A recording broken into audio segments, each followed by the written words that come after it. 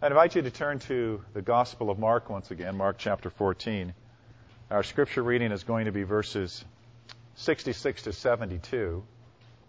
Mark chapter 14, verses 66 to 72. Be reading from the English Standard Version translation.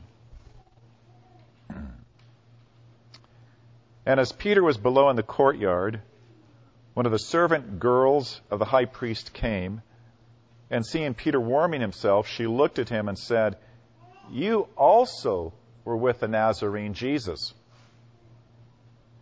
But he denied it, saying, "I neither know nor understand what you mean." And he went out into the gateway, and the rooster crowed. And the servant girl saw him and began to say to the bystanders, "This man is one of them." But again he denied it. And after a little while, the bystanders again said to Peter, "Certainly you are one of them, for you are a Galilean." But he began to invoke a curse on himself and to swear, "I do not know this man of whom you speak." And immediately the rooster crowed a second time, and Peter remembered how Jesus had said to him, "Before the rooster crows twice, you will deny me 3 times." And he broke down and wept. Let's pray. Father, it's our prayer this morning that we might have your Holy Spirit guiding us and teaching us to what this portion of your word would say to us. Even as you designed Scripture to speak to us, to teach us, to correct us, to reprove us, to train us in righteousness, so that we as your people would be fully equipped for every good work that you've called us to. Father, recognizing Scripture as our most basic foundational means of grace to us, we pray that even as we read it and understand it and listen to it, your Spirit would draw us closer to Jesus, of whom all the Scriptures testify. It's in His name we pray. Amen. Now, as we come to the story, which is about Peter's denial of Jesus, I want us to appreciate that it's right in the midst of the story that we've been reading about the Jewish Sanhedrin, the people who are the leaders of the Jews, denouncing Jesus and condemning Jesus. So we have these 2 stories right next to each other, in conjunction with each other. And one of the things we ought to recognize immediately is that what binds these 2 stories together is, in fact, what they share in common. What is the denying of Jesus by his disciples, what is the denouncing of Jesus by his enemies have in common? It's the fallen human nature. That brokenness that all of us have in Adam, that nature that drives us away from fellowship with God, and even in our best intentions, when we might desire to stand with Christ, we find ourselves falling away and even denying Him. Now, what's interesting to think about is that the connection between Peter and Mark, Mark, the writer of the Gospel. We know from church history, with no evidence to contradict it, that Mark's Gospel is considered Peter's Gospel. From the standpoint that the close association that church history gives us evidence for between Mark and Peter indicates that this gospel represents Peter and Peter's gospel in a number of ways. In fact, in so many incidences where Peter occurs, there's more detail given by Mark than there is by Matthew or by Luke, and especially this story. The vividness of Mark's account in terms of Peter's denial is significant when you compare it to Mark or when you compare it to Luke, which would indicate at least this, that there's a reason here that Peter wants his denial of Jesus to be vividly presented. There's a reason why the Holy Spirit wants Peter's denial of Jesus to be vividly presented. The Apostle Paul more than on one occasion, would speak of himself as so unworthy of the grace of God because he persecuted the church. He said, I am the foremost of sinners. In its own way, the story of Peter and his denial of Jesus is the way in which Peter is saying, I too am among the chief of sinners. I have denied Christ. Where does that fit in then to the whole gospel account in terms of the story that Mark is presenting? It points to the reality that when Jesus goes through what he goes through, he doesn't have the support of his disciples, his closest friends. Which is to say, Jesus has to bear the redemptive weight of the burden of sin entirely upon himself. There's no one that shares in the redemptive mission and work of Christ except Jesus alone. There's no one that helps Jesus to bear this awful load. There's no one except Jesus who bears the full weight of sin. His enemies are the reason he's dying. His disciples have denied him and fled. It's Jesus and Jesus alone who goes to the cross to bear the full weight of sin. The sin of his enemies, and even the sin of those who deny him. We can guess, without it really being much of a guess, that the reason this story of Peter's denial is so vividly presented by Mark is that it illustrates powerfully the whole meaning and purpose of the gospel. That we have contributed nothing to the work of Christ at all, except our denouncing of Jesus and our denying of Jesus, our sin. Our story and the story of Jesus going to the cross is a story that illustrates we fell away from the truth in the garden. And even if we were to think that we loved Jesus so very, very much, nevertheless, it is our sin that put him upon the cross. Salvation is all of Jesus. Salvation is all of grace. Now, to help us see this, and to sense even more vividly that this is the case as we go through the story of Mark, we'll look at this in three movements. There's, first of all, the movement that begins at the end of the Lord's Supper, as they're heading out to Mount Olives. That's where Jesus first speaks to Peter and the disciples about what's going to happen. And then what takes place in the garden, what takes place there when Jesus is with his disciples. And then finally, the third movement, which we look at in terms of this passage, there at the house and home of the high priest, when Jesus is under trial, and how Peter responds to the situation then. Three things to emphasize, to illustrate, to pull out the depth of the denial, Peter, of his Lord and friend and Savior. First of all, right after the supper, if we go back in chapter 14 to verses 26 to 31, this is what we read that sets up the story of Peter's denial. When they had sung a hymn, they went out to the Mount of Olives, and Jesus said to them, "You will all fall away, for it is written, I will strike the shepherd, and the sheep will be scattered. But after I am raised up, I will go before you to Galilee." Peter said to him, "Even though they all fall away, I will not."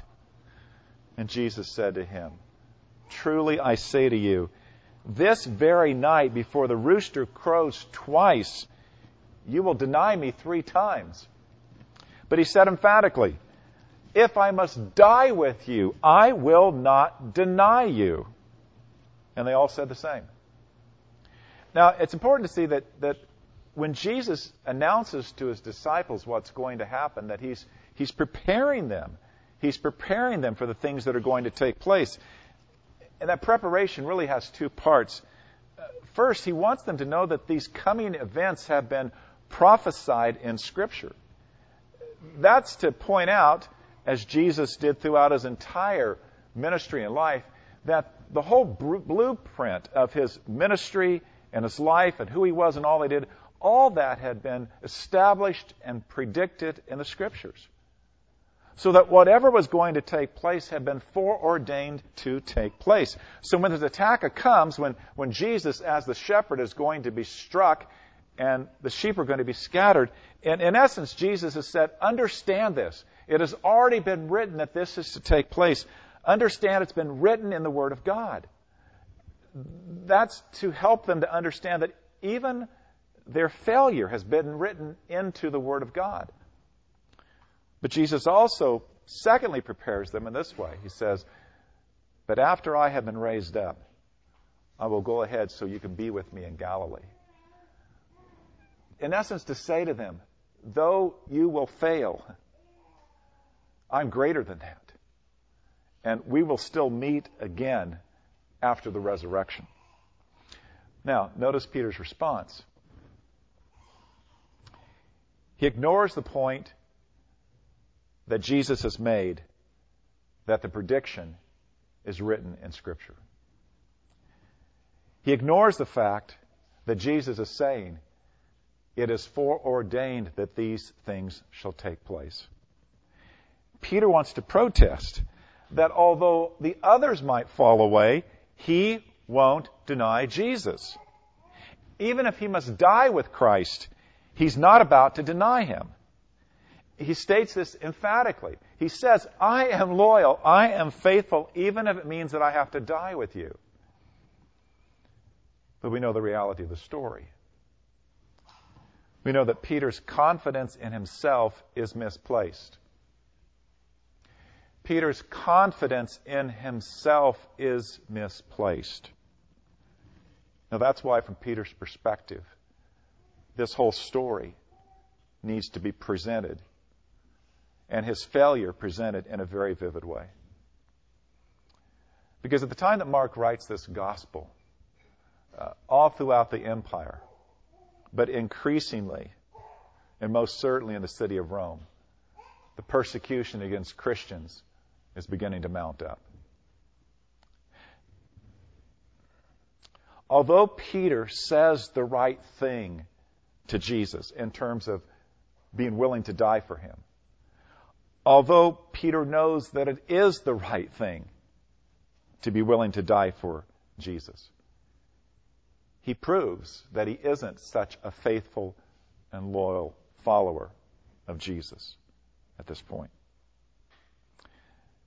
It is far too easy for any of us to overestimate our ability to stay faithful to Christ. It is far too easy for any of us to deceive ourselves into thinking, no matter what comes, I will remain faithful to Jesus. We will always be self-deceived if we have the tendency to trust ourselves. We will always find ourselves failing if we put an ounce of trust in ourselves. Peter's faith in what he says to Jesus is faith in himself. Peter has believed in Peter. I will never deny you, Jesus. I want you to understand that what that shows us is that we live in a culture that honestly hates the truth. Because everything in our culture has told young people again and again and again, have faith in yourself. Have faith in your own abilities. Trust your heart. Believe that you can do it. Believe that whatever your heart tells you to do, that is the path that you should follow. Again and again and again, our culture, in the entertainment world, in the educational system, in the military system, all told again and again and again, you got this. You can do this. Just listen to your inner voice.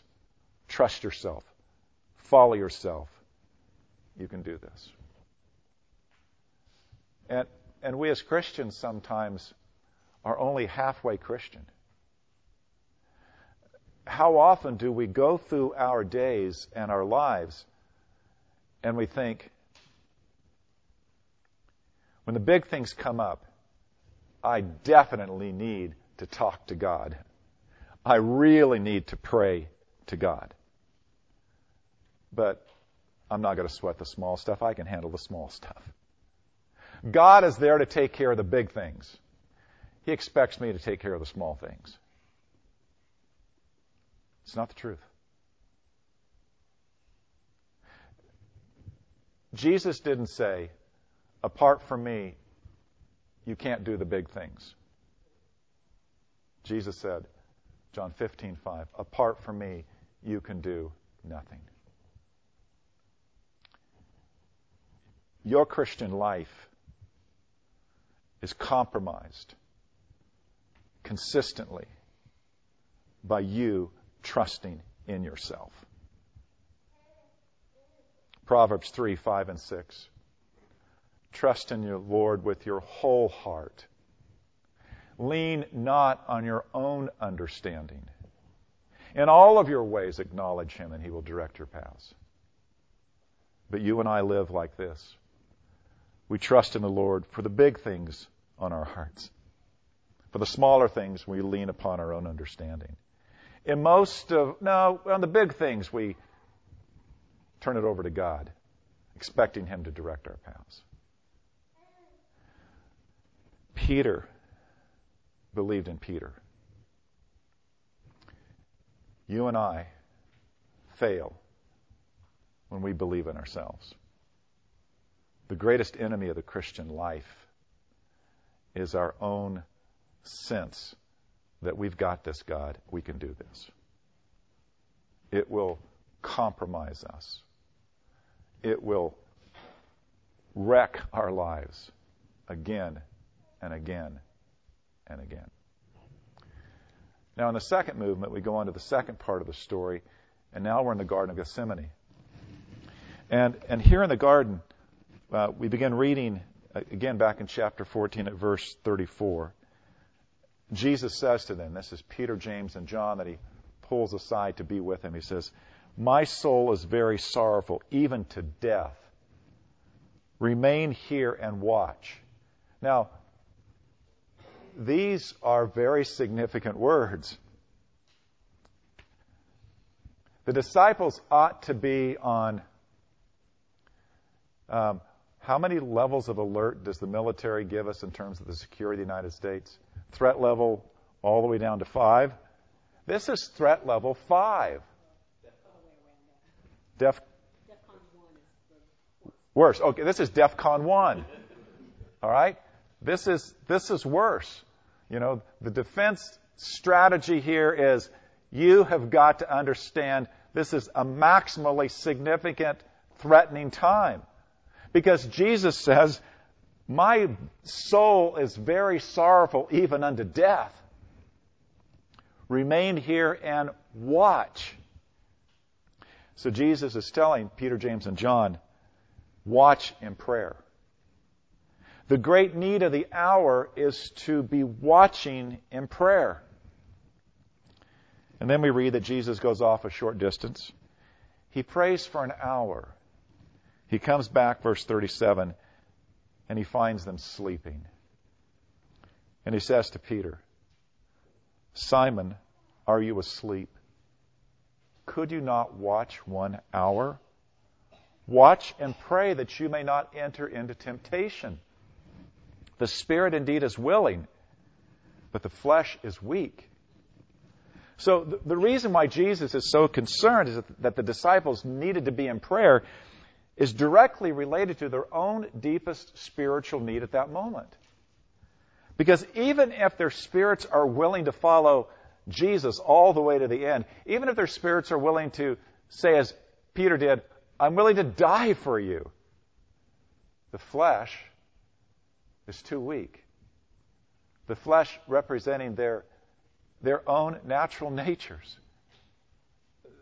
Their nature is not up to fulfilling what they may want in their heart of hearts to do. They are weak. They need to pray for God for help, that they might not give in to the coming temptation. And then Jesus goes away a second time. He returns, verse 40. Again, he came and found them sleeping, for their eyes were very heavy, and they did not know what to answer him. So apparently Jesus comes back. Again, they're sleeping. They're not staying alert in prayer.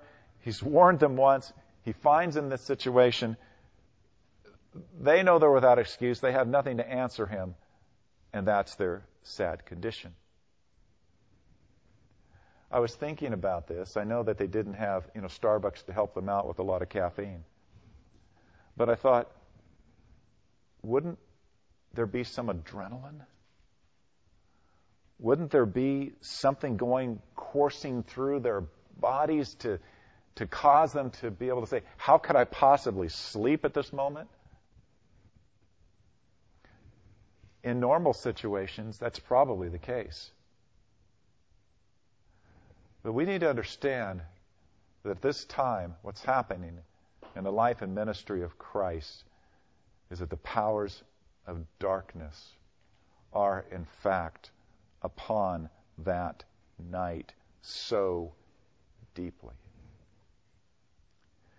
that the ordinary kinds of psychic mechanisms that our bodies might have in terms of danger are not functioning. When Jesus says the flesh is weak, it is so weak that even the normal ways in which we might respond to danger with a fight or flight kind of mechanism, it's not there. The disciples are, in fact, overwhelmed with sleepiness. They can't even stay awake. Which again tells us that what we have in terms of who we are normally, it's not up to the task. Not in the face of the powers of darkness. Not in the face of temptation. What we have is simply not up to it. So Jesus leaves for a third session of prayer. He returns. He speaks to them again, and he says, are you still sleeping and taking your rest? It's enough. The hour has come. The Son of Man is betrayed into the hands of sinners. Bless you. Now, consider what's the key aspect of Peter's failure. Jesus has given the disciples the proper approach to be prepared for the temptation.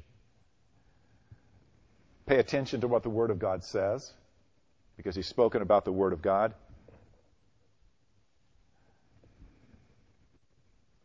He's also told them, this is the time that you need to pray. And he comes back and tells them again, you need to pray. He's encouraged them that they need to seek God for deliverance from this hour of temptation. But they fall asleep instead. So what does Peter's story show us?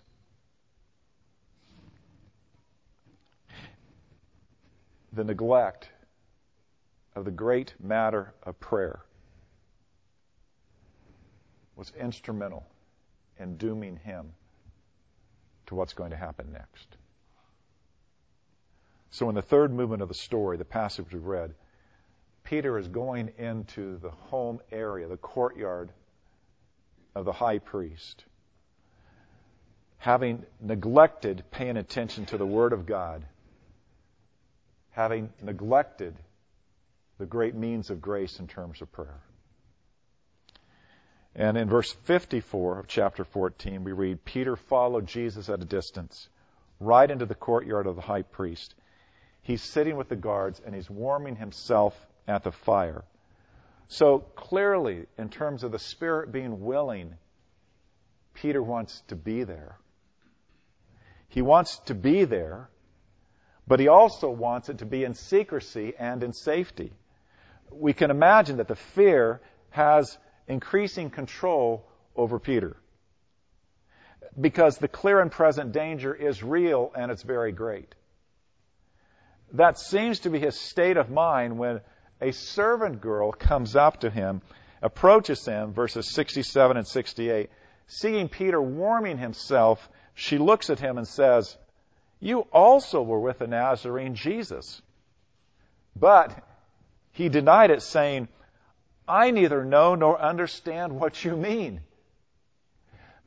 Clearly, no preparation. Walking into the arena of danger with no preparation for what he's going to say, how he's going to respond, how he's going to act if he's confronted in any way. The reaction of Peter demonstrates that he's disturbed and frightened by being identified and connected to Jesus. So he goes out to the gateway. The rooster crows. His first denial. Then we read in verses 69 and 70, the servant girl isn't going to let this go. She sees Peter again. She begins to speak to the bystanders, and she says, "This man is one of them." But Peter denies it. That's his second denial. And then we go on to verse 70. A little while later, bystanders again, they speak to Peter. And they say, "Certainly you are one of them, for you are a Galilean." Matthew points out that it's his brogue or his accent that's given him away. But note Peter's response in verse 71. He began to invoke a curse upon himself and to swear, "I do not know this man of whom you speak." Peter denies any knowledge of Jesus, and he does so in the strongest and most profane possible way. And that's his third denial. Think how far Peter has fallen. To invoke a curse upon himself that he doesn't know Jesus. You know, for 3 years, he has lived and traveled and ministered with Christ. At the very beginning of that ministry, in Peter's own house, Jesus came in and healed his mother-in-law from a serious fever. During stormy conditions on the Sea of Galilee, Peter was invited to walk on the water with Jesus, and he did. On the road to Caesarea Philippi, it's Peter who announces about Christ, "You are the Christ, the Son of the living God." And Jesus says to Peter, "Peter, flesh and blood has not revealed this to you, but my Father who is in heaven. And you are Peter, Petros. And upon this Petra, rock, foundation," meaning the confession of Peter, "I will build my church, and the gates of Hades will not prevail against it." Look at all that Peter has been privileged to do in his knowledge of Jesus. And then a few days after that, they go to the Mount Transfiguration. And he sees Jesus glorified and actually talking to Moses and Elijah.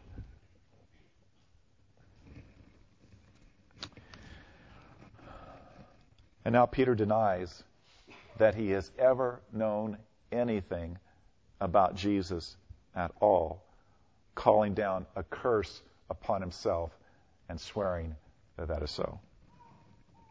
That's how far Peter has fallen. Peter wants his failure to be seen and understood by the readers of Mark's gospel. He doesn't want his position as an apostle to be seen in such a way that people think, I want to be like Peter.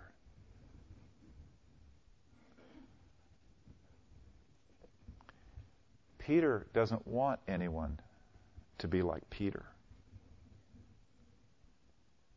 He wants everyone to want to find everything in Christ. Peter wants his life to show that even if he has been an apostle of Jesus Christ, he began his walk with Jesus with feet of clay. He wants the believers in Rome to know and to understand he isn't who he is because he has lived such an incredibly faithful life in Jesus. He is who he is because of what Jesus has done in him and for him and through him. Peter wants believers to know that in the hour of greatest trial and need at this time, that he failed to heed the word of God. He failed to pray. He did the foolish thing of trusting in himself. So that believers would understand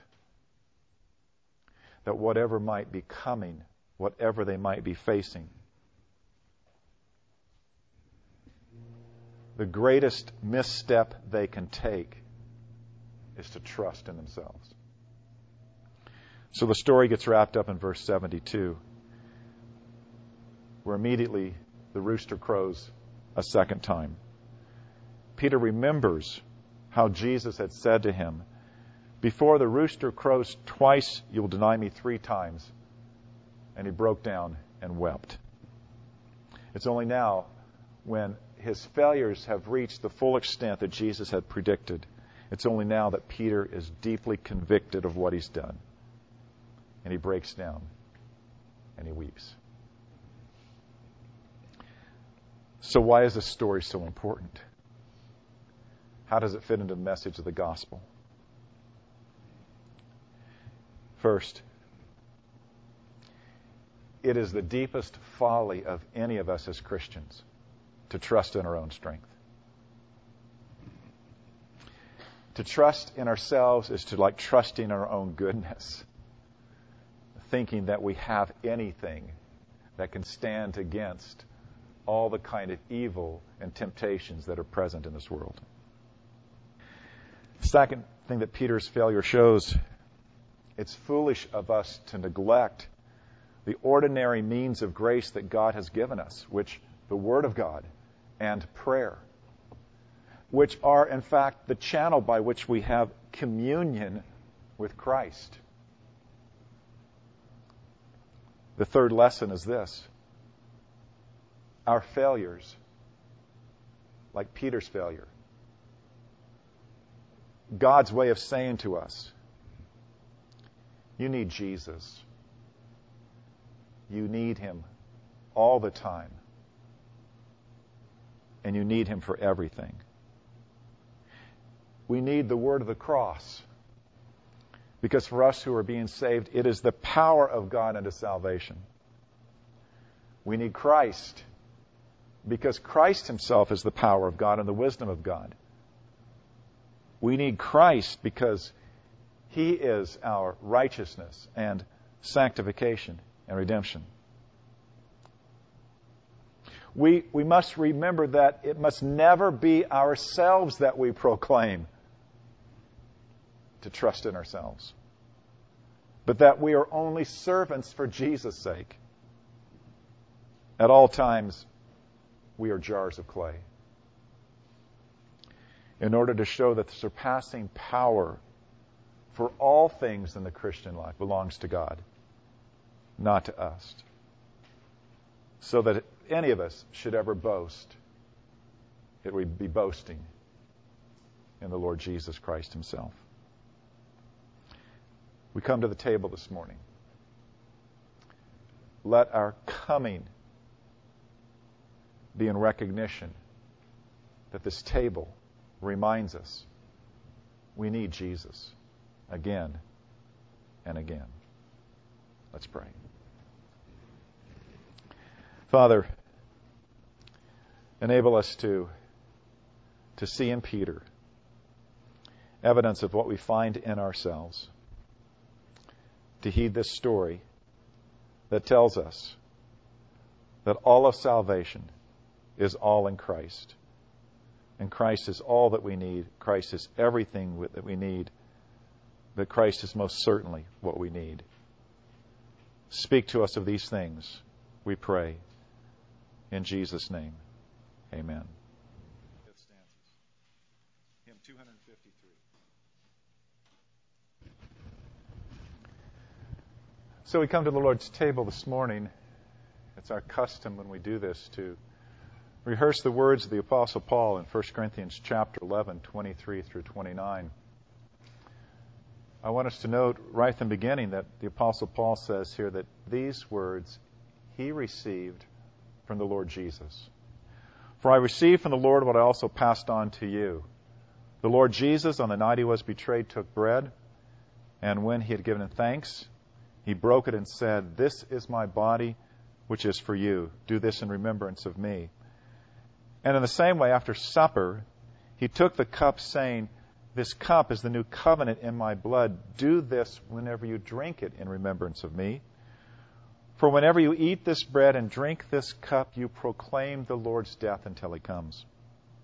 Therefore, whoever eats the bread or drinks the cup of the Lord in an unworthy manner will be guilty of sinning against the body and blood of the Lord. A man ought to examine himself before he eats of the bread and drinks of the cup.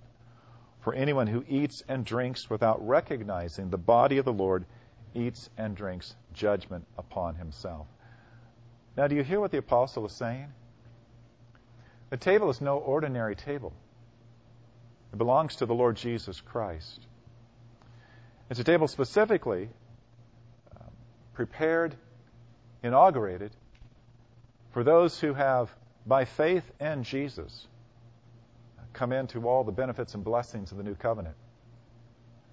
And in terms of the administration of the supper and all that it means in terms of the unity of the people of God and their communion with Christ, the important thing that Paul here writes is that we need to be able to discern in the bread and in the fruit of the vine the very body and blood of Christ. Which is to say that we come by faith, and by the apprehension of faith recognize that what is represented here is symbolic, signifying what God has done in his Son, the Lord Jesus Christ.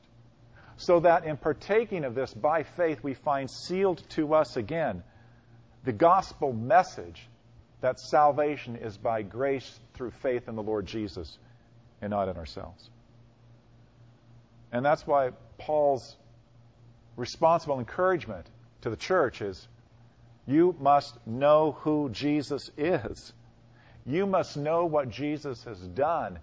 You must understand the personal grace that's in Christ and the purchased grace in Christ in order to understand what this table is all about. But when you have trusted in that one, truly, then you will have the ability to understand that these symbols represent the great and deep truths of the gospel. That we have not saved ourselves. We have not contributed to our salvation. That we have been bought by the blood of Christ, purchased through his death. That it's all of grace by which we are saved. So this table is the table of the Lord Jesus. It represents who he is and what he has done. And this table is for all those who in sincerity of heart and faith understand I see the gospel preached and proclaimed here. And I have trusted and I believe in that gospel. Let's pray now. Let's ask the Lord to set apart what's ordinary unto the sacred purpose for which He first ordained this table. So we pray, Almighty God, in the name of your Son, the Lord Jesus, that your Holy Spirit's presence here would sanctify all that we do, set aparting the bread, set aparting the fruit of the vine, that here in these ordinary elements we have pictured and presented to us and proclaimed to us the very death of Jesus Christ and all the benefits of the new covenant until Jesus comes again. Enable us then to partake in true faith. Enable us then to see the grace, to experience the grace of the gospel again, even as we have this communion with Jesus through His table. In His name we pray. Amen.